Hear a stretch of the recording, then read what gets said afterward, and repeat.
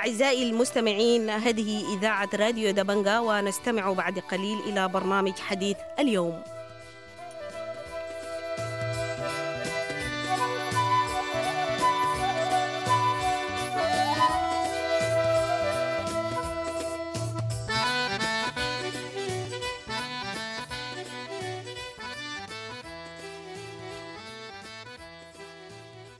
أهلا ومرحبا بكم مستمعي راديو دبنقا الأعزاء في حلقة جديدة من برنامج حديث اليوم. وموضوع حلقتنا هو انسحاب لجان غرف طوارئ كوستي وربك بولاية النيل الأبيض من مراكز إيواء النازحين بعد أن أصدرت السلطات قرار بتشكيل لجان بديلة للجان الطوارئ. وفي المقابل اتهمت لجان غرف الطوارئ السلطات بمحاولة السيطرة على المساعدات التي تنوي المنظمات تقديمها للنازحين. أعزائي المستمعين، حنلتقي خلال هذه الحلقة بكل من السيد عماد أحمد سالم عضو غرفة طوارئ ولاية النيل الأبيض، والسيدة حواء محمد الحسن مشرفة مركز إيواء أبو بكر الصديق بمدينة ربك، والسيد مصطفى آدم الخبير في مجال العمل الطوعي ومدير منظمة الزرقاء الطوعية. في البداية أعزائي المستمعين حيكون معنا السيد عماد أحمد سالم ونسمع كلامه. أهلا ومرحبا بك في راديو دبنقا. السلام عليكم راديو دبنقا وكل المستمعين الكرام في كل ولايات السودان المختلفة. أعاد الله بلادنا للحرية وللسلام والعدالة والدولة المدنية. وفقنا الله في خدمة أبناء شعبنا في كل ولايات ومدن السودان المختلفة كغرفة طوارئ. متابعين نشاط غرفة الطوارئ من بداية الأزمة. احنا اشتغلنا مع بعض كجهد شعبي وكشباب وشابات وكل السودانيين والسودانيات اللي قدموا المساعدات لأهلهم العائدين من مناطق الحرب والنزوح. احنا اتصلنا بالجهات الحكومية في بداية عملنا كغرف طوارئ لأنها تقوم بمسؤولياتها الأساسية في إيواء النازحين وفي تسكينهم وفي تقديم الخدمات الأساسية. باعتبار دي المسؤولية الأولى والمسؤولية الرسمية. استمرينا رغم تغاضي السلطات الرسمية عن واجباتها. اشتغلنا باعتبار إنه الوافدين هم ضيوفنا وهم أهلنا وأسرنا.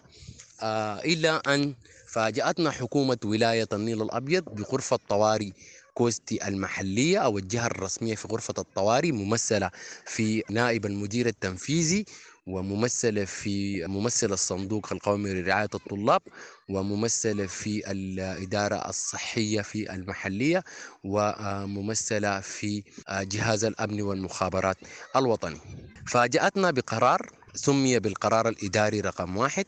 القرار ده لم يتم بالتنسيق والتشاور معنا في غرفة طوارئ كوستي، لكن تم بالاستعانة ببعض الأشخاص المتطوعين دون الرجوع لغرفة الطوارئ محلية كوستي.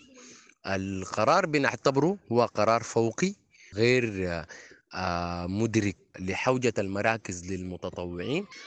باعتباره حدد القرار إنه وفقا لنص القرار الإداري رقم 1 إنه ممثل الرعاية الاجتماعية هو رئيس لمركز الإيواء، وعضوية كل من مدير المنشأة سواء كانت مدرسة أو داخلية بتاع الطلاب، برضو عضوية الصندوق القومي لرعاية الطلاب، عضوية ممثل الجهات الأمنية، عضوية ممثل من الرعاية الصحية، وعضوية ممثلين 2 من المتطوعين وممثلين 2 من الوافدين. ده نص القرار اللي صدر الليلة في مدينة كوستي.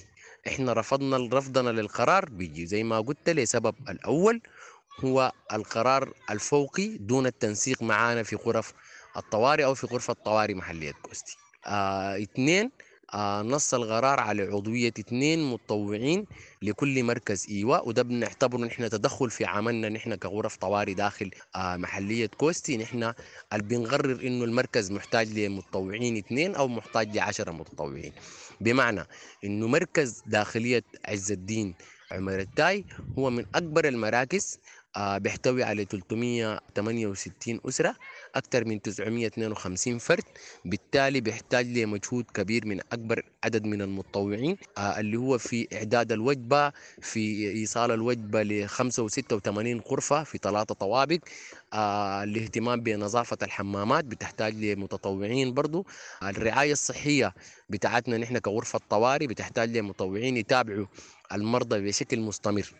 زي ما قلت، احنا ما رافضين التنسيق مع الجهات الحكومية، وباعتبار انه ده الدور الاساسي اللي هو مفترض تقوم به، انها هي تقيف على المرضى والعيانين والحوامل والرضع وغيره من المواطنين اللي بيحتاجوا لخدمات صحية. لكن احنا رافضين سوء التنسيق المتعمد، تعيين مشرفين للداخليات دون التنسيق معنا في غرفة الطوارئ، تسمية ممثلين من المتطوعين دون الرجوع للمتطوعين، تسمية ممثلين للوافدين دون الرجوع للوافدين أنفسهم. دي حيثيات نحن رفضنا للقرار. لكن نفس القرار ده طبعا صدر في مدينة ربك. في مدينة ربك غرفة طوارئ ربك فضلت إنها هي تعمل خارج دور الإيواء، سلمت دور الإيواء بشكل رسمي للجهات الحكومية لمتابعة الخدمات الأساسية للوافدين. نحن بنعتبر إنه الحكومة بضعفها وهشاشتها اللي نحن شايفينه ده، بضعفها في الميزانية وضعفها في الإيرادات وعدم وجودها بشكل حقيقي في أرض الواقع. حكومة ولاية النيل الأبيض تعاني من عجز كبير جدا في الميزانية وفي المالية. العجز ده وضح لنا في إنه كان في تنسيق ما بيننا وما بين وزارة الصحة في مستشفى الولادة في مدينة كوستي. كنا بنودي النساء الحوامل، والخدمة جات من مستشفى كوستي للنساء والتوليد بغرض إنها تعمل عمليات للنساء الحوامل داخل دور الإيواء. وصل العجز للمستشفى بعد تقديم الخدمة لأكثر من 4 مليار جنيه سوداني. اتنصلت وزارة الصحة عن إنها هي تدفع الأموال دي للمستشفى. رأينا نحن في غرفة الطوارئ إنه استمرار تقديم المستشفى للخدمة دي دون دفع تكاليف أو دون الالتزام بدفع تكاليف من وزارة الصحة بيعني توقف الخدمة بشكل نهائي لكل النساء الحوامل في مدينة كوستي. ده واحدة من الأشياء الآن زي ما قلنا نحن في غرفة الطوارئ، واحدة من الأشياء اللي بنشوف إنه حكومة ولاية النيل الأبيض غير قادرة على الالتزام بتقديم الخدمات. ده غير الخدمات اللي عندها علاقة بإصحاح البيئة، غير الخدمات اللي عندها علاقة بتقديم المواد التموينية. إحنا في غرفة طوارئ كوستي بنعلم جيدا إنه محلية كوستي قامت بعمل كشات منظمة للفريشة الموجودين داخل الأسواق بغرض إنها تأخذ منهم أموال عشان تجيب الأموال دي تدعم بها غرفة الطوارئ أو تدعم بها مراكز الإيواء. وده واحدة برضو من القرارات الغير سليمة وغير حكيمة، باعتبار إنه معظم الفريشة داخل مدينة كوستي هم من الوافدين الذين لا يملكون قوت يومهم ويفترشون الأرض في أماكن كثيرة جدا.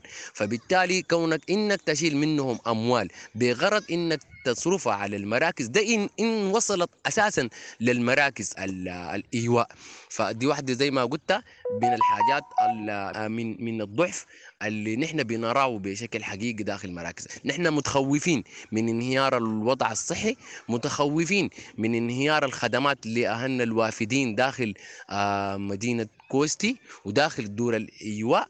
بنحمل حكومة ولاية النيل الأبيض كامل المسؤولية في قرار ده، لأنه وفقا للقرار انسحبنا نحن كمتطوعين من دور الإيواء وقاعدين نراقب في التزام الحكومة أو عدمه بعد تكوينه لمشرفين بخصوها لمراكز الإيواء، مع العلم إنه تدخل الحكومة في الوقت ده بالتحديد الغرض الأساسي كان منه إنه الحكومة عايزة تسيطر على الخدمات اللي بتجيبها المنظمات وبتقدمها لدور الإيواء من أموال أو مواد تموينية وغيره. وحدث قبل كده إنه حكومة ولاية النيل الأبيض زي ما أنتم كنتم متابعين وزي ما نحن بلغنا قبل كده وأشرنا في وسائل الإعلام المختلفة إنه حكومة ولاية النيل الأبيض قامت بحجز مواد تموينية بتتبع تتبع لواحدة من المنظمات وشالتها وأدخلتها لمحلياتها المختلفة. وده عشان هي تقول إنه الحاجات دي هي جابتها لدور الإيواء وإنه الخدمة دي قدمتها. زي ما برضو إن إحنا بنتابع في وسائل الإعلام المختلفة حديث والي ولاية النيل الأبيض عمر الخليفة عن إنه هم كحكومة ولاية قاعدين يقدموا خدمات للأسر داخل مراكز الإيواء. نحن في غرفة طوارئ كوستي بنأكد على إنه حكومة ولاية النيل الأبيض لم تقدم أي نوع من أنواع الخدمات لإنسان المراكز. وممكن وعندنا دفاترنا وعندنا أشياءنا اللي بتثبت إنه الحكومة ما سلمت المشرفين مواد تموينية أصلا هي شالتها من الأسواق عشان تجيب لدور الإيواء. وإن كانت في بعض الأحيان قامت بدور ده لكنه هو شيء لا يذكر قصاد الحوجة اليومية للمعسكرات الإيواء. إحنا زي ما قلنا إنه هنالك تغبيش للمعلومة، هنالك تغبيش للحقائق متعمد، هنالك كذب وتضليل للرأي العام عن إنه الوافدين في كوستي يعيشون حياة سليمة ويعيشون حياة يجدون فيها كل أنواع الخدمات الصحية كانت ولا الخدمات الغذائية. كل ما تم فعلا من أكثر من 53 يوم هو مجهود قاموا به الأهالي وقاموا به الشباب في غرفة طوارئ محلية كوستي، وما تم على مستوى معظم مدن السودان مجهودات كبيرة جدا قاموا بها حتى الشباب في مدني متابعين مع غرفة طوارئ مدني برضو عن تدخل الحكومة واستلامة لدور رئيسية وكبيرة داخل مراكز العائدين من الحرب. بنحمل حكومة ولاية النيل الأبيض كامل المسؤولية في العناية بالوافدين. حنستمر بشكل مستمر في إنه نحكس ما يحدث داخل مراكز النازحين، وحنحكس كل الإشكالات اللي بيواجهوها هن داخل مراكز الوافدين وتمليكا للرأي العام وتمليكا لكم في راديو دبنقا. شكرا جزيلا لكم. عماد الدين أحمد ساعد عضو غرفة طوارئ ولاية النيل الأبيض عضو غرفة طوارئ محلية كوستي. شكرا لك السيد عماد أحمد سالم عضو غرفة طوارئ ولاية النيل الأبيض على المشاركة في راديو دبنقا. ومنها ننتقل إلى السيدة حواء محمد الحسن مشرفة مركز أبو بكر الصديق الخاص بإيواء النازحين بمدينة ربك. أهلا ومرحبا بك في راديو دبنقا. حدثينا عن الحاصل في مراكز الإيواء بينكم وبين السلطات وعن أسباب انسحاب لجان غرف الطوارئ من المراكز. والله الناس انسحبت. السبب الجهات الرسمية والحكومية تقريبا بقرار من الوالي إنه يتم تسليم المراكز تحت الإيواء دي للضباط إداريين زي الرعاية الاجتماعية. فعلا نفذ الحاجة دي والناس دي جات واستلمت زي ما قالوا كان تسليم وتسلم من المتطوعين أصلا اللي قاموا بمجهودهم وبعرقهم وبتعبهم والناس ديل وعدوا وهيا ورتبوا للمراكز. في النهاية جاءوا مع ديل وقالوا خلاص نحن حنكون معاكم كوسيط بيننا وبين المنظمات. ما عندنا مانع انه انتوا تكونوا ذاته يعني هنا تكونوا مباشرين شغلهم عادي تمام، ونحن بنكون مشرفين. انتوا المشرفين نحن بنكون مشرفين بفضل بس وسيط بين المنظمات الجايه اللي حتجي بين معينات انها تدعم المراكز. اوكي. الشباب رفضوا وقالوا نحن ما من أول أنتوا كنتوا وين؟ يعني إحنا لما نحن تعبنا وجبنا وعملنا وفعلنا وسوينا وأنتوا كنتوا وين؟ الحكومة دي ما كانت قاعدة وشايفة المعاناة تحت الناس دي.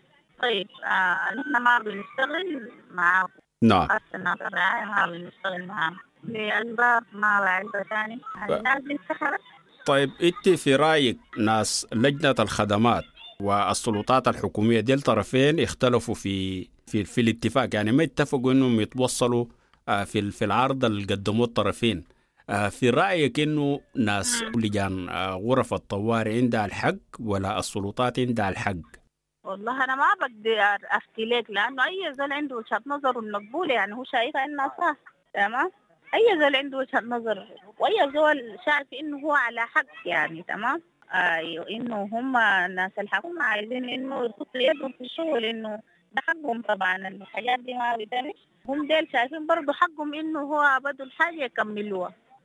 نعم. في النهاية هي دي مشاكل يعني فيها ضحايا كثيرة جدا، وفي الناس تخط الحساسيات والشخصنة والحاجات دي كلها في الواطة يراعوا للحاجة دي. يعني أنا شخصيا في غرفة الطوارئ تمام، خطط إني أتنحى من الشغل تمام، نعم. ومكمل لحد الآن ومواصلة المركز بتاعي. أنا المشرفة بتاعته، وقلت لهم مرحب، رحبت عليهم هم كجهة رسمية، وقلت لهم مرحب وكونوا حضور معانا وكونوا في إشرافنا. وين المشكلة؟ أنا هدفي واحد اثنين جيت من أجله بكمل فيه. نعم. انت ما انسحبتي؟ لا أنا مواصلة ومكملة لحد الآن، ما انسحبت. سألت سؤال مباشر للجهة الجاهزة، ضباط إداريين دول زي 5 كده، ومعاهم ناس الرعاية برضو زي 3. المهم اجتمعنا معاهم وهم أنا شفت كلامهم يعني ما بتعارض مع الحاجة بتاعتي اللي أنا مقتنعة بيها تمام، وتقبلتهم وقلت لهم مرحبا بكم المركز مركزكم طالما انتوا جيتوا برضه بنفس الغرض ونفس الهدف انه نحن نخدم الناس دي. طيب حس الشغل ماشي كيف بعد ما انتوا بقيتوا قاعدين تباشروا العمل مع بعض في تنسيق بيناتكم والسلطات الرسمية؟ الشغل اليومين اللي حصل فيها التسليم والتسلم الناس دي عانت متواصلة مع الجماعة في المراكز. لما الشباب سلموا المراكز اليومين أو ال3 يوم دي عانت فيها معاناة يعني بها الله. الضباط الإداريين ما جسلوا خلوها بس كده بس فاتحة ليلة ما في شيء، وهم بيقوا ما في برضو. لكن أمس جات الزكاة وزعت على المراكز ذاتها مواد تموينية ما شاء الله، واستعانوا بمتطوعين تقريبا، ولا في متطوعين أصلا قاعدين كانوا يعني ما انسحبوا ديل في اللجنة تحت الخدمات ذاتها. في نسوان شغالات مسكوهم المخازن والمطبخ وجابوا ما شاء الله قصروا، جابوا الفحم وجابوا الزيت وجابوا الدقيق والرز، والناس أكلوا واستغروا. نعم. هسي الوضع بقى أحسن، والمراكز كلها هسي تم ترتيب إدارة عملها بالنظام الجديد وفق الرؤية بتاعت السلطات. والله يا سيدين المراكز دي ما عارفة أنا جواها شنو صراحة، متحركة من الموقع بتاعي. وطيب ناس الغرفة كانت تخوفهم كم من شنو بالضبط؟ والله ما عندي فكرة يا أمين، التخوف من شنو ما عارفة. يعني أنا قلت لهم ما عندي حاجة بخاف عليها، أنا مستمرة وحاكمل. شكرا لك حواء محمد الحسن، مشرفة مركز أبو بكر الصديق لواء النازحين في ربك، على المشاركة في راديو دبنقا. ومنها أعزائي المستمعين ننتقل إلى السيد مصطفى آدم، الخبير في مجال العمل الطوعي ومدير منظمة الزرقاء الطوعية. أهلا ومرحبا بك في راديو دبنقا. السيد مصطفى، يعني ماذا تقول حول قرارات السلطات في النيل الأبيض بتشكيل لجان بديلة لغرف الطوارئ وردود فعل لجان الطوارئ بالانسحاب؟ طيب تحياتي. لكن طبعا الموضوع الوارد انه يعني انا كنت هناك طبعا في بكوستى قبل ما اجي هنا سنجا ومتابع. صحيح النشاط الاول ده كله قامت به لجان طوعيه، يعني هي لجان بتاع الشباب، لجان متطوعين قاموا بعمل كبير جدا صراحه. يعني صحيح الدور الرسمي مطلوب، لكن يتم في اطار تنسيق، يعني تنسيق هم دير يعني يصبحوا الان ناس من الفاعلين ومن الناس من الستوك هولدرز يعني، فضروري جدا يشركوهم. يعني محاولة إبعاد مثلا الناس المتطوعين من العمل الطوعي أو التوزيع بتاع الإعانات، أنا أفتكر ده موضوع ما صحيح. ما أنت الآن هم شهرين شغالين، هم شغالين، فأنت الفترة دي كلها كنت وين؟ عشان ما تجي الآن يعني واضح جدا إنه في اتهامات زي دي يعني هتبرز. لكن إحنا برضو حريصين جدا أن نكون قريبين، يعني الشباب دي يكونوا قريبين في طالب مراقبة، مش الحرص إنه هم يستلموا ولا غيره، لا، هم الحرص إنه المسائل دي تصل للناس المحتاجينها، لانه الاوضاع صعبه جدا وممكن تتحمل يعني تسرب اي كميه من الحاجات دي. فانا يعني داير اقول انه في دي الابيض صحيح تم التدخل في سنار هنا. لحد الان هو العمل الطوعي ماشي في تنسيق تام ما بين لجنه الطوارئ مع المنظمات مع المتطوعين. المفوضيه انا شايفها على الاقل حد كبير جدا متعاون، يعني هي من المفوضيات اللي سلمت تقرير اول مفوضيه تكاد تكون في السودان سلمت تقرير للمفوض العام هي مفوضيه ولايه سنار. فانا شايف انه التنسيق مهم جدا، يعني بحيث انه ما تكتر الاتهامات دي الان اليومين دي بقت كثيره وكبيره جدا، واصبح في تسرب للمواد بتاعت الاغاثه والاعانه، ودي بتاثر. اللجنه العليا اللي هي لجنه الطوارئ العليا اللي هي موجوده الان في السودان هي حول كلام كثير يعني. وبعدين الطريقة بتاع إدارتها لمسألة الطوارئ دي أعتقد طريقة عقيمة، وحقيقة طريقة بتؤدي لمشاكل، ومن المستحيل الطريقة اللي بيديروا بها العمل ده هي ممكن تؤدي لنتائج موضوعية ومنطقية.